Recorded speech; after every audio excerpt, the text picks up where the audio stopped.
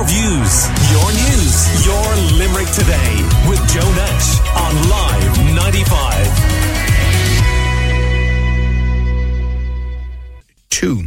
Now, as you may have seen on the buzz on the Live 95 website, a woman's gone viral after she called for an adults-only suburb. The TikTok video called for the move so grown-ups can enjoy some peace and quiet. Let's take a listen.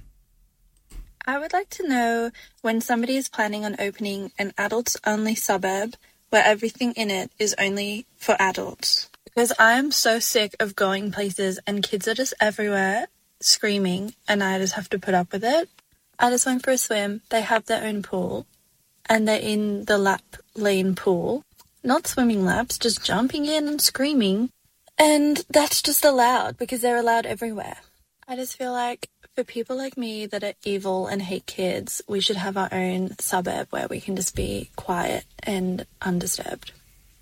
Quiet and undisturbed, an adults-only suburb. What do you make of that? A WhatsApp or text 086 123 95 95. You can leave voice notes there too, and you can call us on 46 1995. Well, owner of the Old Barracks Coffee Roastery in Bird Hill, Alan Andrews, implemented a rule around children back in, I think, 2018 now, was it, Alan? Good morning to you. How are you doing? Morning, Joe. Well, thanks very much for having us in again. Now, you didn't try to make all of Bird Hill grown-ups only zone. It is worth pointing out, but you do have this interesting approach. Remind us about it. Yeah, so it's more an adults only policy as opposed to a rule around children.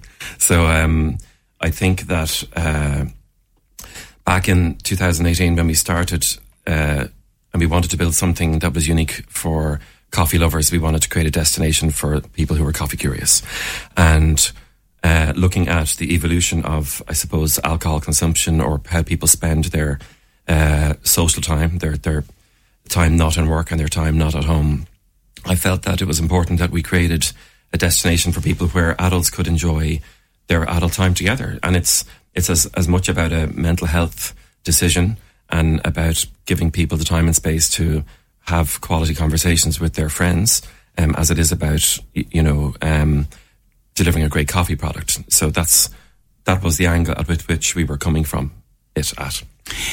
And was it research that had led you to that conclusion? Was it experience yourself in other places? Yeah, so there's a number of things. First off, when we announced it in 2018, talking about research, the journal.ie launched a poll, and they wanted to see what people's reaction would be to this.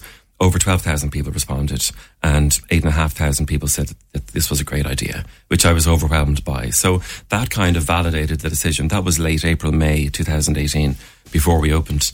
My own personal experience prior to that was that when I was mooching around Bird Hill and we had the property and we were trying to fund opening the coffee roastery, my daughter asked me one day, she said, "Dad, are you opening another coffee shop?" And to which I answered yes. And Siren, my daughter, said, "Oh my God, that means we're going to have to come and spend time with you while you chat to your mates." And I thought she was very accurate, because the reality is kids don't drink coffee. That's the reality. And in order for me to have a quality conversation with you or with my friend or my partner, you don't need the distraction of the children, because you're not focused on the conversation. You're not giving that person quality time. And if you're not giving that person quality time, you're not being heard, or they're not being heard. And sometimes nowadays these conversations are, there's a lot of anxiety around. People are able to open up a little bit more easier than they have ever been before, and that's welcome. So we need to have the opportunity and the spaces within which to do that. So part of it was my own personal research, my own daughter's input to say, well, we don't want to be here when you're chatting to your mates or sitting in the car waiting while you talk, and again and again. And a very close friend of mine had about in the January or February of that year had a dip. He went into a bit of a depression and took quite a hit. And when we tried to go and have a chat and tried to get him into a space where we could just have a talk, we found ourselves in a coffee shop in the same environment where he was anxious and nervous and he couldn't express himself. And I felt really that, we as parents and I have 2 kids, so Ciaran and Callum are my kids, shout out to them. As parents, I don't think we ever focus enough on giving ourselves some me time. It's always priority of work, it's priority of earning, priority of work, priority of children, and we do everything to keep them front and centre. And it is no harm to give yourselves a little bit of space and a bit of me time, and we have provided that for people in Birdhill, and we will provide it in the Dock Road as well. Mm-hmm. Yeah, we'll get to that in a second. So we're chatting to the owner of the Old Barracks Coffee Roastery in Birdhill, Alan Andrews. Lots of people have been in, but for those listening who haven't, describe the experience and the environment that you've created. So Birdhill itself is quite unique. It's a setting in this very quiet village. It overlooks Loch Derg, or the lower lake part of the Shannon, and Moylossa Hills.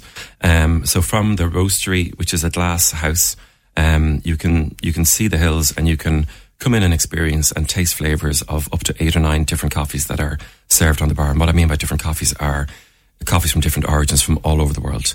And it's a very experiential environment. There's lots of different types of stimuli. So there are visual, aromatic, sensory, and stimuli, and there's lots of conversation around where the coffees come from and how we have roasted them in order to develop their flavours. So coffee by its nature is actually very, very complex, but it's not seen as quite a complex product. And what we try to do is we try and make it as simple as possible for people to understand. So we just offer coffees in 3 different categories: rich, medium, or light, and within those categories you can pick a country of origin and experience a flavour in whatever type of coffee you like to drink. Remind me, can the car park be seen by customers from inside? Yes, yeah. So do you ever experience a situation where children are left in the car? Oh, absolutely, yeah. Yeah, we encourage it. Because your typical coffee shop experience is you can go in and order cappuccino and pay, and it's quite quick. But our introduction at the bar counter, it takes about 2 to 3 minutes to explain through the coffees. So that is quite laborious. The way the guys make the coffee is very, I wouldn't slow, but it's deliberate, because they want to make sure that they deliver the flavours out properly. So it's not a fast experience. It's not a grab and go experience in that aspect. It's not super quick. It is efficient, but it's not a super quick. And it's built so that you can stand there and watch the theatre of the coffee shop. The car park is shared with our neighbours, and we have around 60 car park spaces, and cars fly in and fly out. And it's actually one of the reasons why I think we've made the right decision, is because you have 2 or 3 little operators in terms of bars, 2 bars and us in that village. You get people parking in multi-car parks, and you get children running back and forth. So if they're in the restaurant next door, a family could be there for 2 hours, but the kids get bored after an hour and they're running around. So there is an element of, I suppose, danger there, and we want to be mindful of that. But it's more about creating the setting and the atmosphere and giving people space to drink their coffee. Alan, have you ever had situations where people have ignored the policy and brought children in? And what have you done? Yeah, we serve everybody, and we remind them of the policy. But it doesn't matter what we do in terms of reminding of the policy. We are always the antagonist. So that's a very difficult situation for the staff to be in. And some customers do it on purpose. Some customers see the policy, they read the policy, and they stand there and they walk in and actually with children. And then, so are you saying they're almost looking for a confrontation? I don't think they're looking for a confrontation, but it seems like they just don't believe that we will enforce it. And it's so then we will say to them, would you mind, like, it's only adults only beyond this point. And the kid might say, Dad, the sign says it there. So, and they're like, don't mind that. And they come in anyway. So they just ignore it. And I think this is the... So what happens? You remind them. You said you do serve them. Yeah, we'd always serve them. And do you say, look, you won't be welcome here again? No, we just say to them that we have an adults only policy in place for everybody's enjoyment. And it's important that everybody respects the policy in order for the other adults to be comfortable and enjoy the space. Yeah. So we'll always serve the people and ask them to just be mindful of the policy. Because on our coffee break on a Friday morning here last week, we were chatting about a row that developed within a family over a child-free wedding that was being proposed. Okay. And similar arguments around, well, do people enjoy it or they don't enjoy it? And one of our contributors was saying that they were aware of a family wedding where it was done that way, and there was initial resistance from some, but the adults had a great time when they went off to the wedding. But this is the reality. I think, look, Tom Ford said it best. If you give people what they want, they'd have had faster horses, right? We went on, we said we'll create an adults-only environment for people to go and enjoy an adults-only space. It got an awful lot of traction. It got an awful lot of press. We were lambasted for it. There was a lot of abuse thrown my way. Really? At the time. Yeah, absolutely. And people... What's that kind of, oh, you're evil, or were they maybe thinking you didn't have children, or that? Yeah, that kind of thing. Or just, who does this guy think he is, and all that kind of stuff. And I'm delighted to say now that, we employ over 35, nearly 40 people. We've 4 venues, a 5th venue coming, a 6th venue coming in next January. So we'll certainly prove the haters wrong. Right. Dave has been in touch to say, look, Alan's 100% right. I can't say to my relatives that I hate kids around me when I want a nice coffee and 10 minutes out during the day. They take offence because they don't get it, says Dave. Aoife asking, would Alan consider opening a coffee shop that welcomes owners and their dogs? This is starting to happen and loads of dog owners would love it. It's certainly not something that we've considered. I think there are some places that are more favourable towards dogs and pets. We have a nice big space out in Burt Hill, and dogs are welcome. There are dog treats inside the door. People will laugh at that because we welcome dogs but not children. And same on the Dock Road. We get a lot of people to just do a walk. They might do the Tree Rivers, or they might walk down then to the Dock Road and grab a coffee and bring their dogs with them. So dogs are not. They're part of the weekends now, especially this bank holiday weekend coming up. Okay, you mentioned the Dock Road. So what's happening? We've a new site that has opened on the Dock Road. We opened there last July. We have a 9,000 square foot warehouse, which we have had to invest in. We've an investment of about 2.5 million going into that building over the next 3 years, and we're expanding.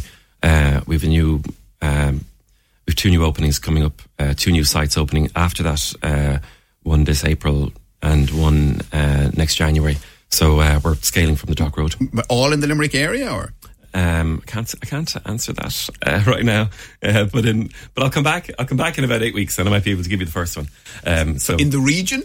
In the region, well, definitely in Munster. Yeah, in Munster. So 2 of them definitely in Munster. So we're scaling up. But we've taken on a property on the Dock Road. It's the old Heaton Buckley's. It was abandoned for 15 years.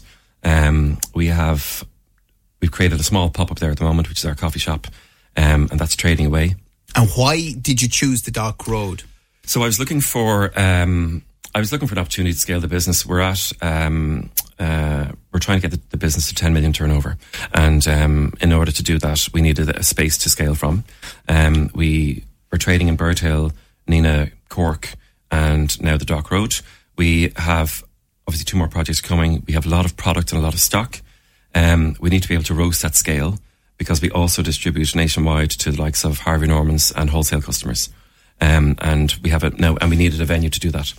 Yeah, you mentioned there's great variety in your coffee. You're sourcing it from all over the world. The news this week that people don't often understand the strength of the coffee that they're drinking. Yeah. Some coffees are up to 5 times stronger than others. What do you make of that? So they're all the same strength. That's an absolute misnomer. All the coffees are the same strength. What customers are experiencing in flavour is bitterness. And when coffees are very cheap and they're roasted very dark, all of the sweetness, the natural sweetness that occurs in the fruit, because it's grown on a vine, all of the sweetness gets cooked out of the fruit, and then you only end up with charred beans. So if I could give you an analogy, if you can imagine a piece of meat, so red meat, and if you cook it medium or medium rare, it's juicy and it's flavorful. And the more you cook that piece of meat, the more brown it gets or darker it gets, and it gets charcoaly, and then it ruins, you lose all that moisture and you lose all that flavour. So you just end up with charred meat.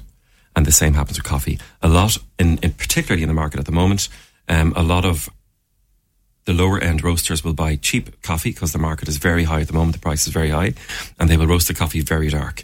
And that's why a lot of people get what they misidentify as strength.